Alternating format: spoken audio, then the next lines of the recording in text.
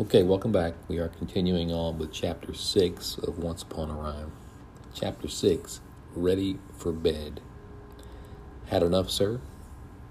Oskie peeked into the game room, finding Turbo still entranced in the John Madden version of the Super Bowl, headset on, laughing with unseen friends from across town or across the planet.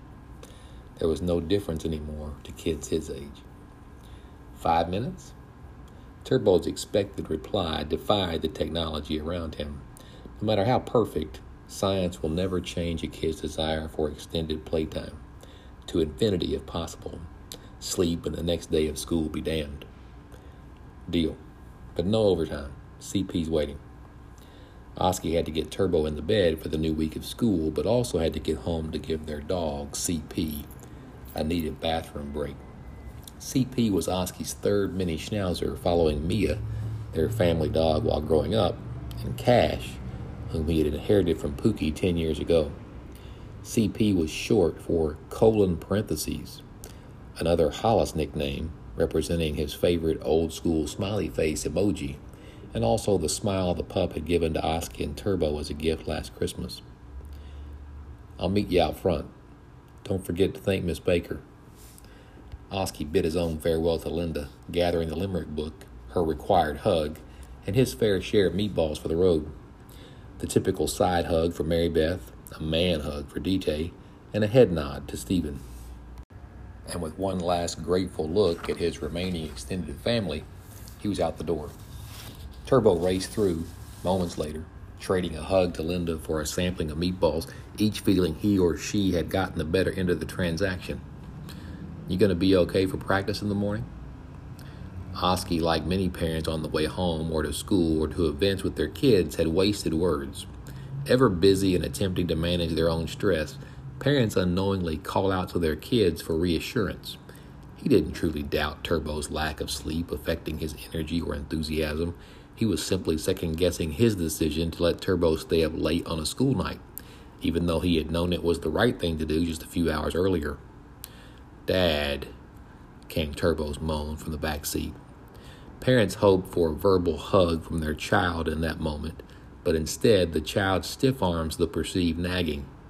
Kids spot nonsense on sight, even as they can't appreciate the reasons for what they see, and no one hugs out of exasperation.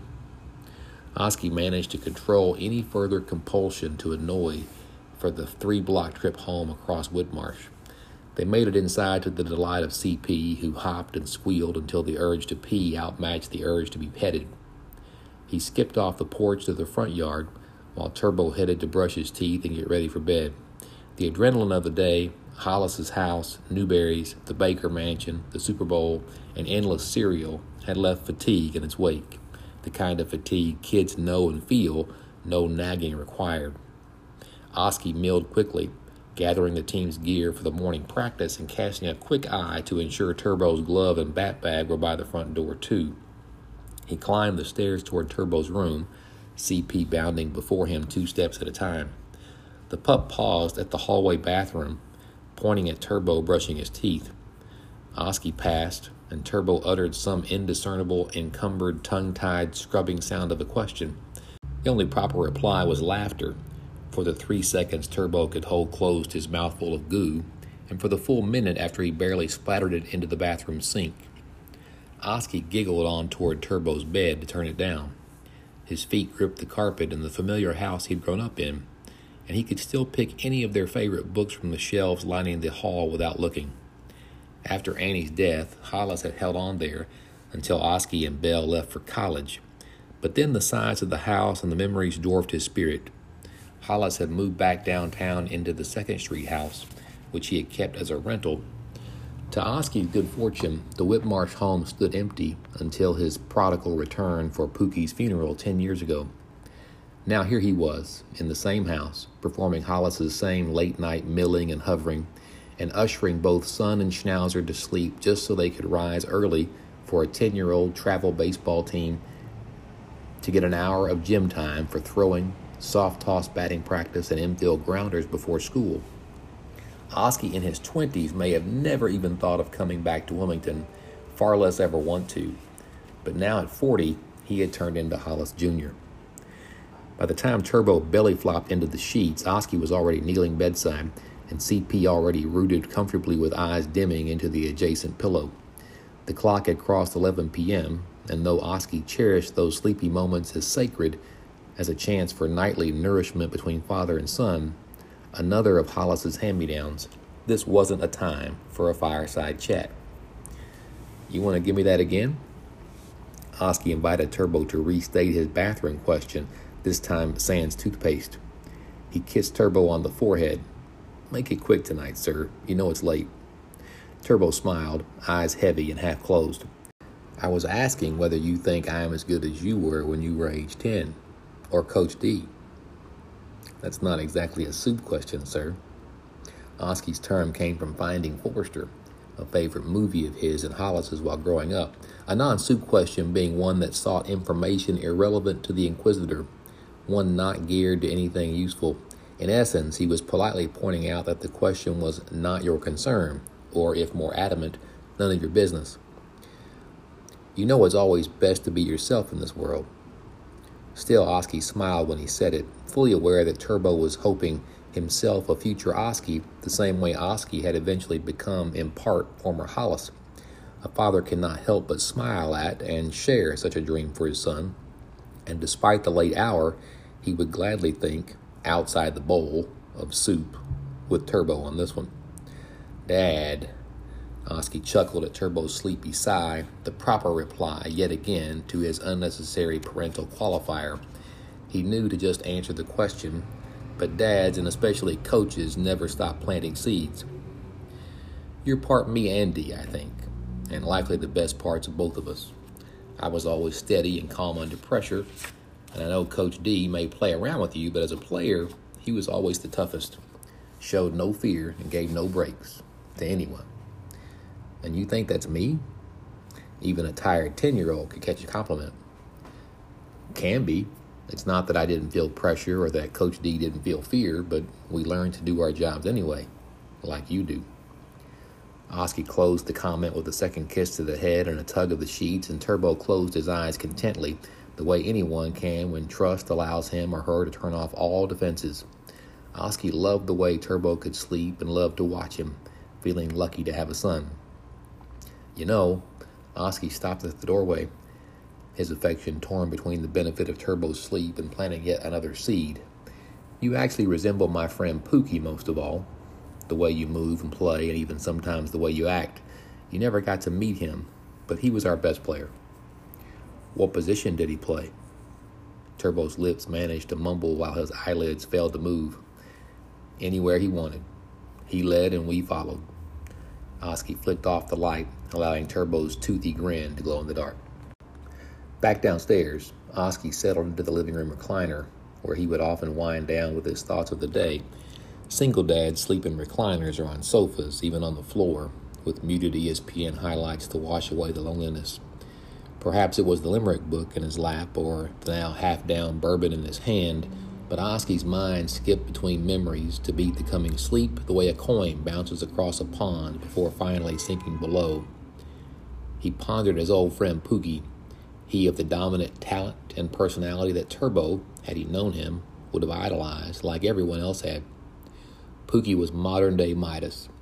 He never worked out, never studied, and, at least outwardly, never seemed to care to be perfect, yet when it came to grades and games, perfect he was. Only Pookie seemed capable of blowing everything off the night before, then laughing while blowing away the competition the next day. Vintage Pookie called his shot, delivered the home run, tossed the bat boy a souvenir, winked at the blushing girls behind the dugout, high-fived the coaches with gratitude, and made the rest of the team feel equal to him in one at-bat, even by the age of 12. His smile was bright and real, and with him, teammates stood a little straighter, feeling invincible. His scorebook position said pitcher and catcher, but if you ask him, he threw smoke and hit dingers. And if you ask a raving Hollis, Pookie set the example of combining the three necessary bones of any young man. The wishbone, have a vision, the backbone, work hard, and the funny bone, enjoy the ride.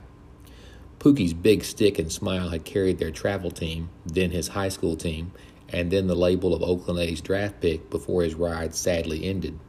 From that end, Oskie's mind's eye gravitated to Linda, the mother Pookie had left behind, and Annie, the mother Pookie hopefully had gone to find. Oskie had adored Annie, whose surviving spirit via her portrait on the wall easily invaded his mind even after 25 years of absence. With her work somewhat hidden in Hollis's shadow, Annie had also given her whole heart, guiding kids to the Boys and Girls Club, counseling clients on mental health, and loving Oskie and Belle before that heart just gave out one afternoon on the way home from work. Years before Annie's death, a preteen DT had grown close to her. With a faded connection to his own mom, last seen fleeing drug rehab, and his dad yet to be seen at all, DT's steely resolve matched up with Annie's magnetic strength.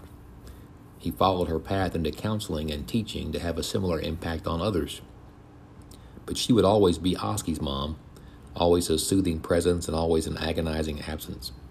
His thoughts automatically ricocheted from such hurt to the comfort of Linda. Oskie struggled to feel deserving of one good mom, let alone two, but he smiled knowing he and DT had shared them both. While Oskie and DT had shared moms, Pookie seemed to shun such mothering from an early age. Children are so eager to meet and experience and be fulfilled by the world that they often run right past their parents. Like running to friends on the school bus and forgetting their backpacks are full of homework. Kids see all their wants and are blind to their needs. Fingering the next limerick, slowly drifting to sleep, Oskie could blurrily see Hollis walking into 5th grade homeroom, bringing a forgotten backpack to Oskie's 10-year-old self. Journal, page 19. You look out to a curse of many options, so many impossible choices from where you sit. Nothing is harder to bear than your freedom. You fear being weightless, but still must say yes to it. And in limbo, a buoy or post for gravity you cannot invent. So you stay moored to what you know, to your lovers, your friends, and your parents. Life gives you the path to all your hopes and dreams, but it also takes them away, lest you know where you fit. Whereas Oskie and DT had run into the arms of Linda or Annie, respectively, the group lacked a third mom to complete the boy's sacred hoot and to nab Pookie as he ran off to find his life. Instead, Pookie got mothered by fame, by the flock of followers who cheered but never loved him, raising him up addicted to adoration. As with the latest designer drug, social media platform, or even those first all-night text replies from a new infatuation, each hit or like or ding of the phone brings a transient high. Eventually, though, the coke, the crowd, or crush subsides, casting the addict afloat without his or her fix, and a hero like Pookie is left hollow. There was just so much loss to trace that day, Oskie thought. He would be sad about it one day. Maybe he would even cry about it. But tonight he was running on empty and just too tired, and he sank into sleep.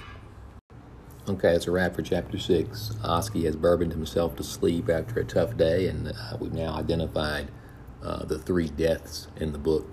His best friend, his mom, and now his dad. Talk to you soon.